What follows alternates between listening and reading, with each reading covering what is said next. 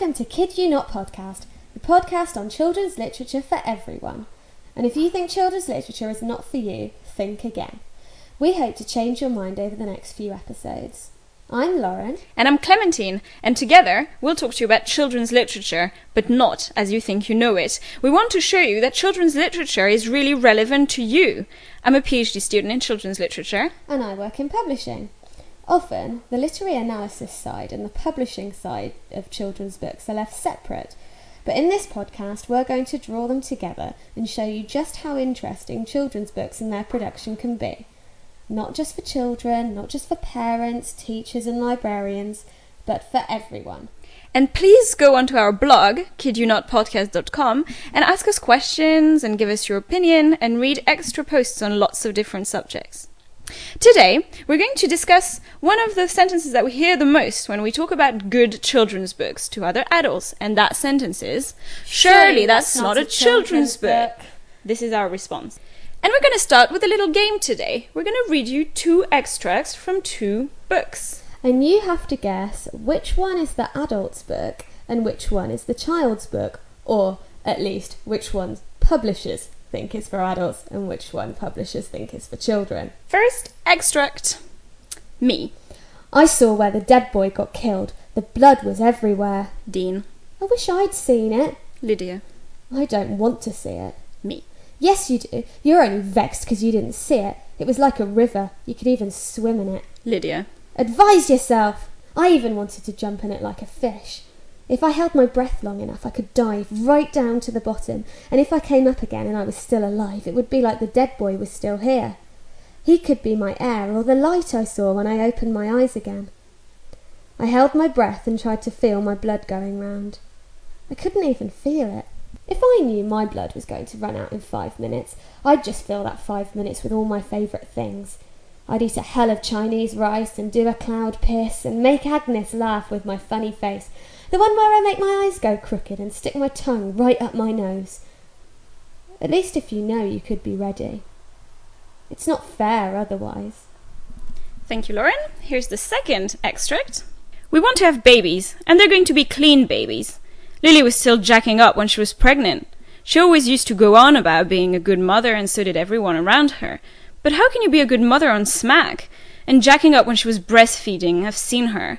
All the veins in her arms and behind her knees have gone where she's poked around with a needle so much. So she injects into the veins between her breasts. I've seen her sitting with the baby on the breast, poking around to find a vein. "Nice fat veins when your tits so big and milky," she said, and no one said a word. This junk. You think if you don't say the truth somehow doesn't exist, you fool yourself. If anyone suggested to Lily she was doing a bad thing to her baby, she'd go mad. But she knows. Thank you very much, Clementine.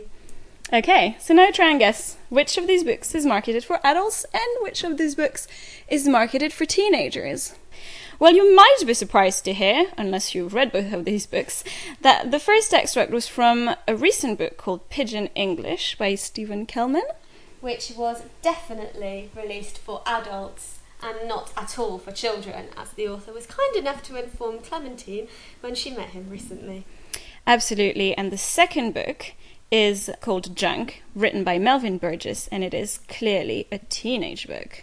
Pidgin English is about 11-year-old Harry, who is a recent Ghanaian immigrant to a poverty-stricken area of London, and how he inadvertently gets sucked up into the world of gang culture and knife crime. And Junk by Melvin Burgess is about 2 adolescents who are suddenly taken into a sort of community of junkies, and they become addicted to all sorts of drugs. It's a very dark book.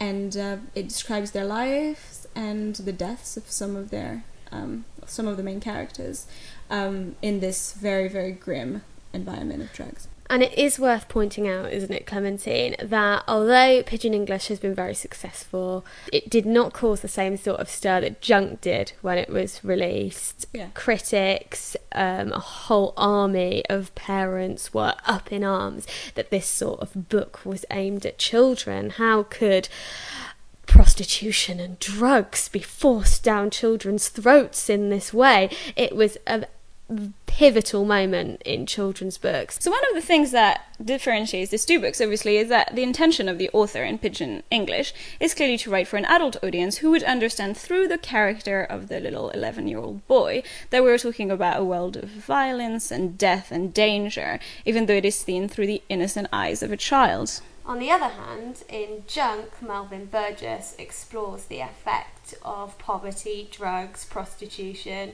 through the eyes of a child that is actively engaging in all these corrupting influences. All the characters take drugs and become involved in the culture, whereas throughout the whole of Pidgin English, the child narrator, Harry, is never involved in what's going on. He only witnesses it, and even he doesn't understand what is going on. The adult reader interprets events through his eyes. Yeah. So what's interesting there is that we have a really paradoxical exchange going on there, which is that in Junk everything is presented at face value, all the horror and danger of drug taking is presented very graphically, whereas what we get in this adult book that is Pidgin English is this interesting preservation of the childhood innocence of Harry, the narrator, and this, the very adult-centered view, which is why it is an adult book. It's because adults like to think of children as very innocent beings, even if they're plunged in a world of violence and danger. It seems like it's almost impossible to say, reading, two extracts chosen from this teenage book and this adult book, it seems like it's almost impossible to say that one is a children's book and that one is an adult book. Yes, because the lines between them are just so blurred. If you were told about them individually and had no concept of who they were aimed at, I would have guessed they were aimed at a very similar age group. Why does it surprise adults so much to hear books like Junk? A lot of adults are not aware at how graphic many young adult novels are.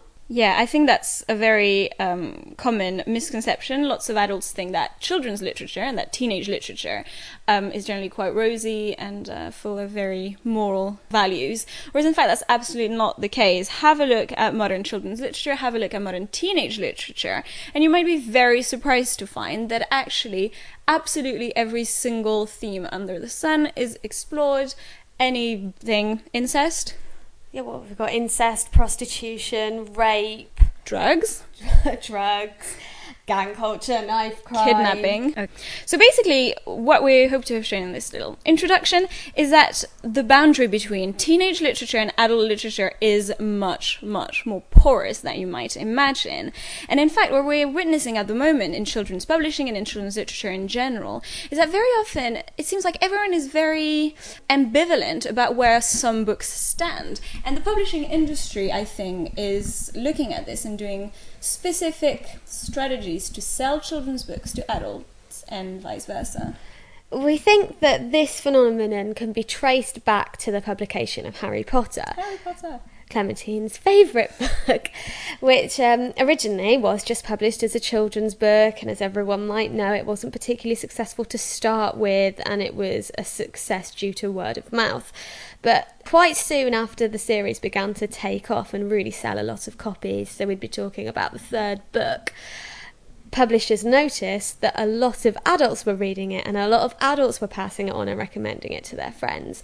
So, for the fourth book, Harry Potter and the Goblet of Fire, it was released in both an adult edition and a child's edition, the only difference being the covers. Yes, and from the angle of visual analysis, it's really interesting to look at both covers of the cover of the adult edition and the cover of the children's edition, because obviously what happens in the adult edition is that it's all black and white, it's all photographs, and it doesn't have like nice sparkly magic wands and other strange creatures. It's much more serious than that, much more sober. Whereas when you look at the cover of the child's edition, if any of you remember them, because they don't sell them anymore, that's full of cartoons, they're very brightly coloured.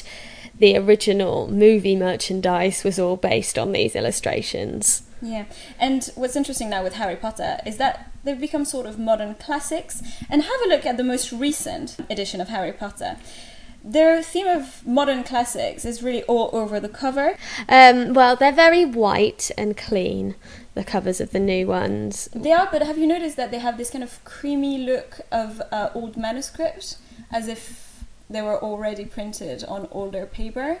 Oh, no, I haven't. If you look at them, they're like that, and you can see that the corner is a bit looks like it's torn, as if it's been read many, many times. And yeah, the drawing style on it is very much like a sort of modernization of these drawings that you would see in old fairy tale editions. So now they seem to be for adults and children, although they're still published by Bloomsbury Children's Books. The covers are much less children-centric and much more welcoming to an adult readership, or, you know, an adult would feel much more comfortable reading them on the train. Yeah, and that's what we call crossover literature. That is to say, literature that in a way can be read by adults and by children, that is, regardless of age. And this is not at all an innocent concept. You might think that it's just, you know, a publishing concept that is easier to categorize in this way, but actually it means a lot about who you as an adult are if you try and read these crossover books, and what you think of children if you read these crossover books. What does it mean that there are so many books now which are published with different covers, one for children, one for adults? For example, The Curious Incident of the Dog in the Nighttime by Mark Haddon is one of the most famous, but also The Dreamer by Ian McEwan, How I Live Now by Meg Rosoff.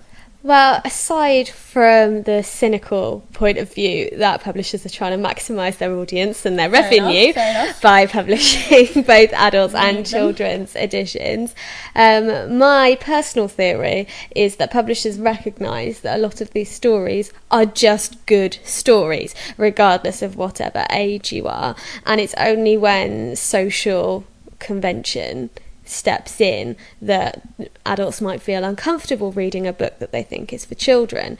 So what does it mean about adults that they have such a really ambiguous relationship to children's literature? Seriously, I mean, whenever I say that I study children's literature, what I'm generally told is that, you know, it's not interesting, it's not real literature, it's all cute and full of bunnies. It's generally disregarded. And, you know, I don't know how it works in publishing. I guess because children's literature makes a lot of money, it's not as disregarded in general publishing, is it? No, not anymore. It's one of the most profitable sections of publishing to be in. Thanks to J.K. Rowling. Yes, thank you, J.K. But, so it's interesting because the way I see it, adults who read children's literature now and who feel that they have to hide it behind covers that are especially designed for people like them, I think they suffer from a very interesting complex, which is that they are, you know, I don't know if you've heard that term adolescents, that is to say they are adults but at the same time still adolescents. They see themselves as on a path of discovery of themselves, of their identity, even though they might be 30 or 40 or 50. And actually, Meg Rosoff, who wrote How I Live Now, came to Cambridge last year to give a talk during a conference, and she said that that's how she perceives herself. She perceives herself as a young adult, and she writes the books that she would need as an adult. And I think this is a big change as well. Like, now adults are freer to see themselves as being on a path rather than having arrived in adulthood. So they see these books as appealing to them. And yet, I think there is this other part that you were talking about, the social side of it, sort of the superego of it, which is that it's still not acceptable to be reading these books. No, and that is weird when you take into account what you were saying about adolescence, that people are growing up later and later these days. Obviously, there was a lot of arguments that that's because the workplace is not the same. People's lives are much longer. Well, much longer, but like a job isn't for life anymore. You tend to have a lot more jobs when you're young. There's no pressure to decide what you want to do forever at 21 anymore. You can do 7 different things before you're 30. But that doesn't change the fact that you don't settle down generally until much later. So really you are living an extended adolescence right up until your mid-30s these days. So it's no surprise really that adolescent literature, which tends to focus on growth and the journey from immaturity to maturity, is so read by those in their 20s and 30s, because many of them are still undergoing these transformative experiences because they're still in the middle stage of their life when they're not children, but they haven't settled down yet. And importantly, I mean, it's important to repeat here that these books are actually good. They're good books. We're not trying to say here in any form of disparaging way that adults today are still children. We are saying that these books are good and they do answer specific needs that the modern adult may have. And yet, there's still this social pressure of not being seen with childish books in your hand. And I think that's what publishers cash in. Oh, definitely. And there's a big argument that with the rise of e-readers, people can be much less bothered about this kind of thing, because if you're just reading... Freedom, because no one can see the cover of the book you're reading, and unless someone happens to have memorised every page of Harry Potter, they can't... I have. We don't doubt them. But people can't tell what you're reading unless they happen to recognise specific character names when they read over your shoulder on the tube. Secret freedom of the Kindle. It is, or the modern version of your story of the man reading Twilight. Absolutely. I have a little anecdote like that. I was in the metro in Paris one day, and a very elegant man was sitting next to me reading what I thought was the history of the French Revolution. And actually, when I looked at what he was reading inside the jacket, it was Twilight Eclipse. Clearly, the superego there was kind of rebelling against the person's decision to read this, and thought that they had to hide it under a very much more acceptable form of literature. So here, what we see is that there's a difference between the intention of the author, the intention of the publisher perhaps, and the eventual audience that these books appeal to. And I think it's quite interesting because obviously in literary criticism, Roland Barthes, who is a French literary critic, talked about the intentional fallacy, what he saw as a conflict in criticism between the author's intention in writing the book and the critic's opinion of the book. That is to say, the critic should just get rid of any form of judgment drawn from biographical information or information from interviews of the author, and just see criticism as a completely independent activity. The author is dead in the world. Whereas, as a publisher, I would say that you cannot start the process without taking into account the author, without making some decisions on who you think the audience will be. For example, if as a publisher you got a manuscript and thought, oh, this is a really great story, I'm going to publish it. If you haven't decided who it's for, no one would buy it because you wouldn't know what retailers to sell it to. If retailers don't know who they're supposed to be selling it to, they definitely wouldn't want to buy it. There's a huge demand within our culture for everything to be very specifically categorised, especially when it comes to age groups within children's books. And within everything, I think. It's very interesting how this age categorization is really what we're talking about, really. Like, in the same way as you have to see yourself as a man or a woman, and you have to see yourself as, belonging to certain categories of being, adults are uncomfortable with seeing themselves as, still growing up, as, being able to enjoy and even need literature that's designed for children by publishers. But then, even if someone has no problem with the fact that they are still growing, it doesn't mean they haven't grown up and can't enjoy children's books. So there's a tension, basically, between the publisher's decision to categorize more and more and more and more. I mean, we get completely absurd age categorizations, right? Like 10 to 12 and 8 to 10. If you go onto Amazon, the age categories within the children's section are so unbelievably narrow. You think, why is Holes only for 11 to 12-year-olds? Why can't a 16-year-old read it? So there's a tension between this fact on the one hand, and on the other side, a more realistic view, which is that people read what appeals to them. And I think they're trapped between these two dynamics, and it creates very complicated adults who feel the need to hide themselves and their interest in children's literature behind special covers or special book jackets. But if you did dispense with any kind of target audience, shall we say, that would make it very difficult for the consumer or the reader to actually locate anything, because when you think, oh, I want to buy a book, it would be very difficult if things weren't categorized for you to actually find it. Adults have a very interesting tendency to accaparate and decide that, make their own things that they perceive to be to their taste. That is to say, if you think that something is good, if this thing fits with your values, if this thing fits with your taste and your expectations about the world, your first reaction is, then surely it's not a children's book. Because if it was a children's book, it wouldn't speak to you, because as an adult you try and push away everything that is childish. It's therefore many adults, for example, when we talk about children's literature and we say, for example, Alice in Wonderland or Peter Pan or books like this, generally we're going to hear, but surely that's not a children's book. It's actually, so for example, an adult's book parading off as a children's book, which is the one thing we hear very often. Yeah, any book that adults acknowledge is good as its own merit does tend to be claimed by adults as their own, rather than any acknowledgement they just might be enjoying a children's book. Alice, that's a bit unfair, because children don't do the same with adults' books. I mean, children, even if they love, I don't know, Catcher in the Rye, they're not going to go, wait, this appeals to me, it must be a children's book. Whereas adults systematically claim that as their own. Yeah, we've both read books and books of literary criticism just claiming that there's no such thing as children's books. In a way, it depends how you define it, but what we're trying to show here is not only you shouldn't feel shame in reading children's books, but on top of that you are missing out on a very important literary experience if you don't read children's books. Because there don't tend to be many novels for adults that focus on the same sort of transformative experiences, or, well, the same sort of growing up experiences anyway, as there are in children's books and adolescent books.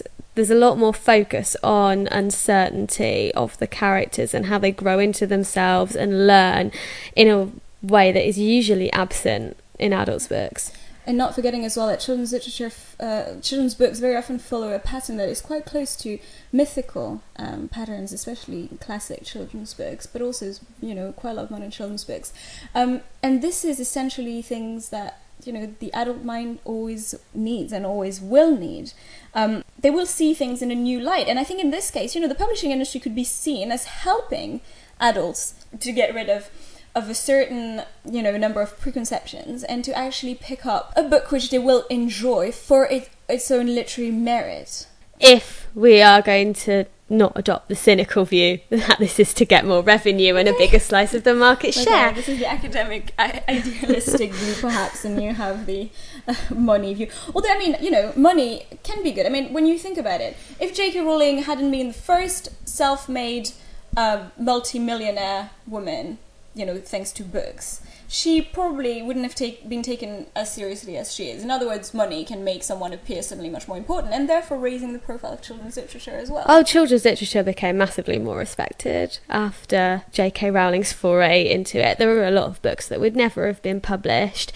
A lot more money went into marketing after that point, of course, because suddenly it was realised that there was a lot of money to be made in children's books, particularly the ones that appeal to adults. Yes. But on the other hand, Will Self wrote a very interesting article in, I think it was The Spectator the other week, about Harry Potter and how he thinks it reflects a more widespread social trend of childhood lasting much longer and extending right into the 20s and 30s in a way that it never has before. Yeah. But if that's the case, then why deprive yourself of this experience? Definitely. So basically what we're trying to do in this show is really to convince you that there is a lot to be found in children's literature that cannot be found in adults' literature.